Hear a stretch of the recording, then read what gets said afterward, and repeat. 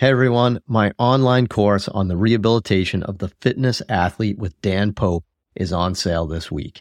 If you want to work with higher level fitness athletes and help people get back into the gym after an injury, this is the course for you. Head to MikeReinold.com/fitathlete to learn more and sign up this week. On this episode of the Ask Mike Reinold Show, we talk about how to progress loading strategies in our patients. The Ask Mike Reinold Show. Helping people feel better, move better, and perform better.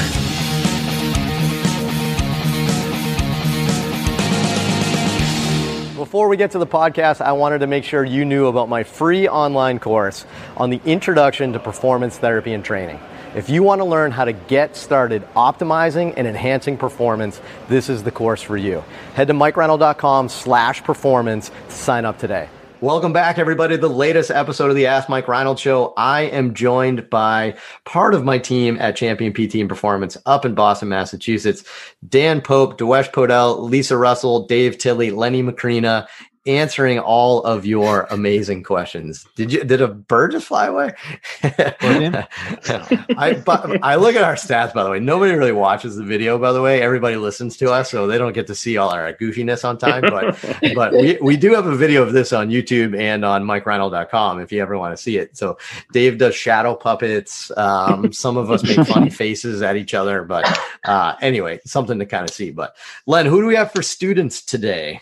We have an amazing crop of students. As always, we always have good students at our always great facility, tremendous facility. We have Jonathan Sandberg from Creighton University in Omaha, Nebraska, which I thought it was in St. Louis, Missouri for the longest time. No idea why. Sorry, Creighton. We have Brendan Gatesy Gates from Duke University. Everybody knows where that is in the great state of North Carolina, the home of the Tar Heels. And we also have Joey Shrimp Scambia, former catcher from Northeastern University, now a PT student at the University of Rhode Island Rams. I'm pretty sure it's Creighton still. Can we bring this up again on this one? I mean, my name's not like Reinold. It's Reinold. It's EI is I. It's Cry. It's I. Better. Creighton. Yeah, I mean, I don't know. I mean, I don't know. Are there multiple ways to pronounce EI and IE? I'm confused by this, but we're off topic already. English with pirates. That was great. Yeah, it's Reinold. So Anyway, all right. Jonathan? What do we have other than a faulty university name for a question today? So our question today comes from Ryan from Florida. As a new therapist, I really struggle with lower extremity therapy and loading progressions. Do you have any suggestions for taking a patient from injury to walking to more specifically knowing when and how to increase load to help them reach their goals? It was never really covered in detail during PT school, and it sounds like a basic thing, so I feel embarrassed and I don't understand it better. Thank you for any input.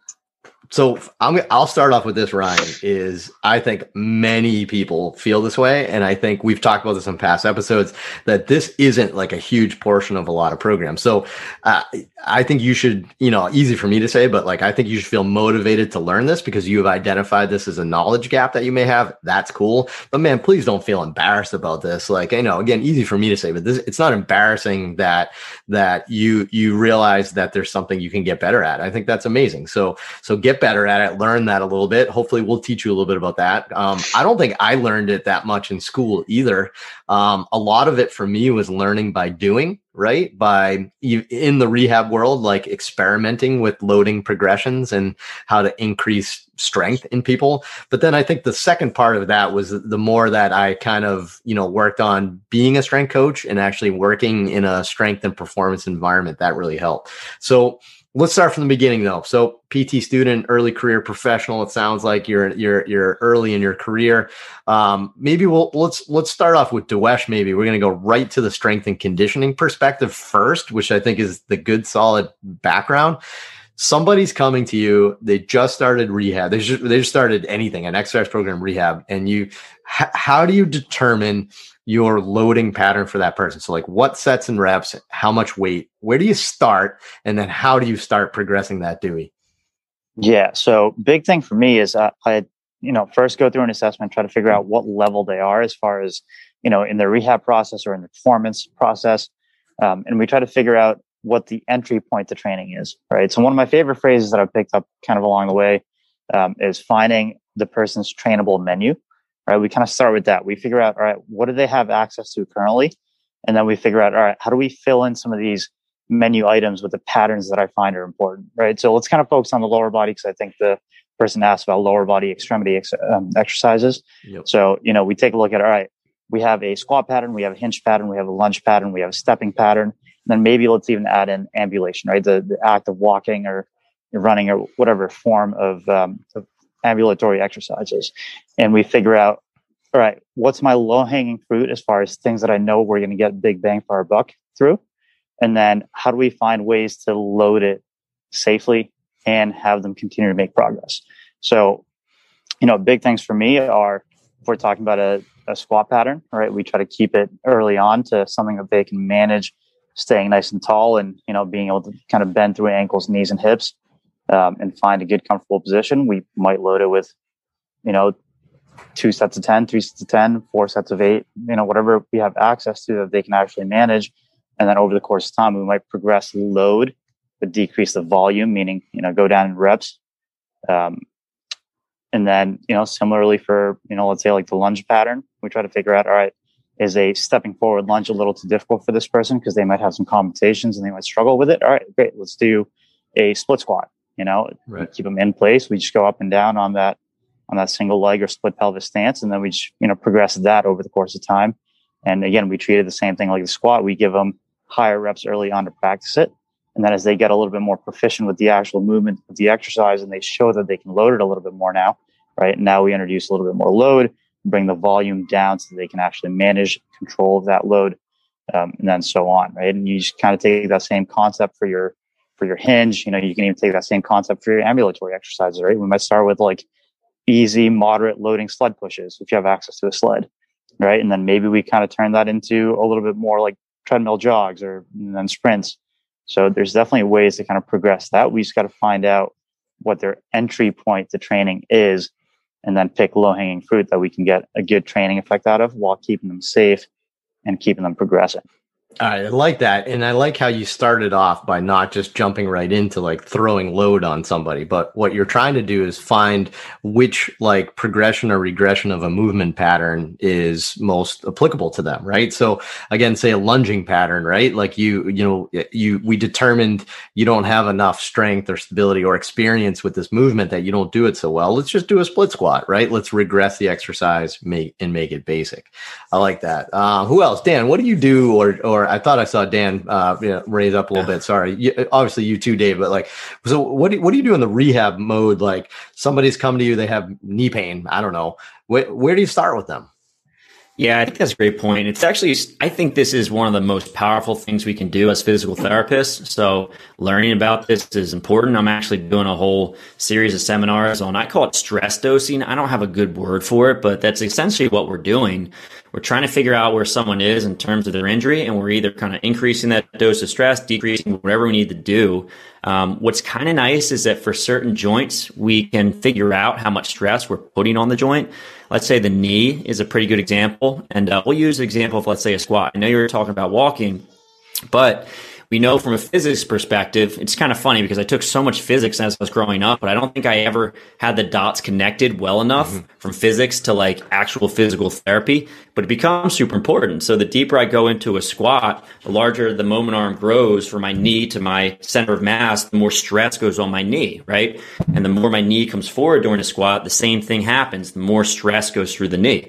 So if I'm trying to increase stress on the knee with something like a squat or a split squat, I can just translate my weight forward, drive that knee forward, and I'm increasing the stress in the knee. If I want to decrease that stress a little bit, I just shift my weight backwards, right? It's one of the reasons why if you're a personal trainer and you have someone with knee pain and you want them to decrease some of that knee pain and you tell them to squat with the hips back usually the knee feels better. And I remember back in the day when I was a trainer, I didn't really understand why, but it's pretty simple. If you understand those biomechanics, you can decrease some of that stress.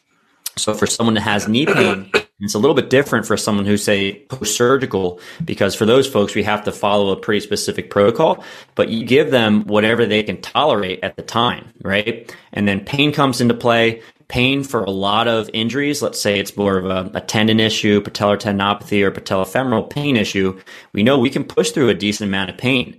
So I think part of it is that when you do the evaluation, you have to know a little bit about the pathology. So let's say it is knee pain, and then you try a bunch of movements to see what's tolerated best, and you try to give them pretty much the hardest exercise they can tolerate well. And over the course of time, as they tolerate more, you just add more and more and more. A couple easy ways to do this, and Wes talked about it, is we can increase the load, right? We can increase the challenge of the movement, so having that knee translate forward a little more, deeper into a squat, more knee-dominant motions, like a step-up as opposed to a single-legged deadlift. And then we can increase the speed, right? So if you're moving super slowly, it's less stress through the joint. If you move faster, it's more stress through the joint. So really, there's so many ways to do this from a programming perspective, but what we're trying to do is manipulate some of the stress in whatever way you'd like. Load, speed, movement, whatever. There's a lot of options. Yeah, even volume, frequency. I mean, all those things actually kind of play into it. So I think that's a good way of doing it. And I think I like what you kind of said right there. When somebody's in pain, I think the first thing you want to do is you want to determine what's an acceptable amount of pain. So whatever, let's say it's 3, 4 out of 10. Right. And you have to establish that and then find what loading strategy does that. And I think that's a great way to start with this. If you're doing something and they are having no issues with it and they're breezing through it and they have no discomfort, some pathologies like a tendinopathy, maybe you can deal with, 2, 3, 4 out of 10 pain. That's probably a sign you want to load a little bit. So, Dave, did you have something you wanted to add? I saw you kind of say something. Yeah. I mean, my points were kind of summarized pretty well. It's a funny story because I vividly remember the time that I decided I needed to learn more about this was actually I flared up somebody's cuff because I didn't have a great exercise progression in mind. I took the course after that. That was all right, I need more of this. And I think obviously there's no worse feeling as a clinician when somebody comes in, they're like, oh man, I definitely I feel crappy. I think we did too much. I'm not getting better. It's a terrible feeling. So it's what you do with that after. Do you do Con Ed or do you just keep blasting ahead and be like, nope, I think we're fine. Just keep going. So my 2 cents is learn the strength conditioning and learn what exercise progressions. Dan has some really great graphics about the spectrum of hip dominant versus knee dominant exercises. And you can do a high bar back squat with somebody and know that's more hip dominant and take some pressure off the knees. And how do you work up through a trap bar deadlift up to an actual front squat?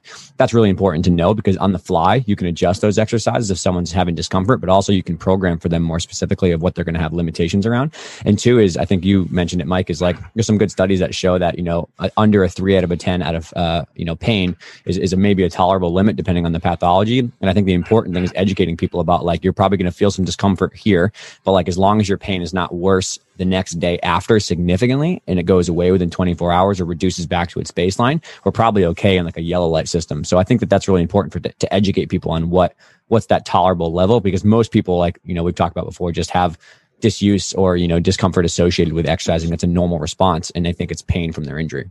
Yeah. I love that. That's great. Lisa, what else? I'll say this is one of the biggest things I feel like I'm continuously learning from all of you. I'm still working on this, right? I don't feel comfortable with this for the most part. I mean, unless I feel like I've already been there with somebody, but I feel like this is one of the things that when I'm thinking of something I want to do with someone, I either kind of check in with, one of you guys or, or create that conversation because it's tricky. And I'm definitely still learning that. So you guys are my resources there for sure. You're right though. I mean, it's a lot of this we learn through experience, right? There isn't a magic like course you can take necessarily, So I do think there's some Con Ed, right? You can study up in the strength and conditioning literature, like exercise phys, maybe, sit for your CSCS. I think that'll be helpful, right? Dewey, did you have something on that? Yeah, just the last thing that popped into my head that could definitely be helpful, and it's something that I preach to our interns all the time, right, is just having 2 things. One, having a really good system that organizes all your patterns and tells you kind of all the things that are available from a movement standpoint. And then second, having an enormous exercise library so that you can kind of manipulate and modify positions, right? Similar to what Dan was kind of saying about shifting the levers and trying to figure out how to create a different type of stress in a certain area. So having that giant exercise library can really help you kind of slide in and out of that scale of like, all right, where is this particular athlete and what's appropriate for this one? And I know we use it a ton in like the performance end of things too. So I can definitely see that applying to physical therapy as well. Yeah, it's like a systems approach, right? I mean, so that was great. You guys gave some great answers. You guys are wicked smart, right, Len? Very smart answers. I'm actually impressed with the answers. I think you guys answered it super macro and super amazing. I'm going to give you a micro answer and just a quick little answer. And because I think honestly, you may need this too a little bit. You guys were so advanced and so awesome with your answers. How about this? And look, there's room for, there's a little gray here, but keep this in mind. You got one exercise you want to start with someone. You want to know where to load, right?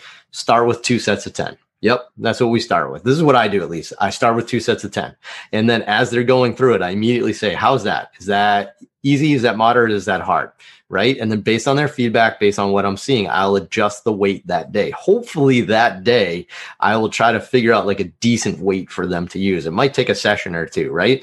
But a lot of people don't understand intent and they don't understand how to lift things heavy, right? So they think they're struggling a little bit, but then when you quiz them, you're like, hey, was that easy, moderate, hard? They're usually like, that was moderate. And we're like, great, let's go up. Until somebody says like, oh, that was pretty hard. And they look like they're struggling a little bit with the last few reps, we go up. And they're going to be surprised at how strong they get in one session because they start lifting more weight.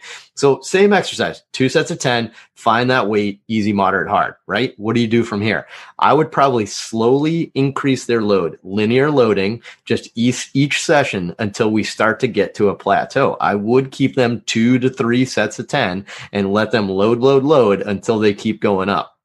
At some point when they start to plateau, especially with somebody that's new to these exercises, that's when we start manipulating the sets and the reps. That's when we start going down with reps, up in weight, start doing some other variables. But I think in most physical therapy settings, the concept of linear load, which is keep the set and reps the same, but then slowly increase load, is very valuable for most people.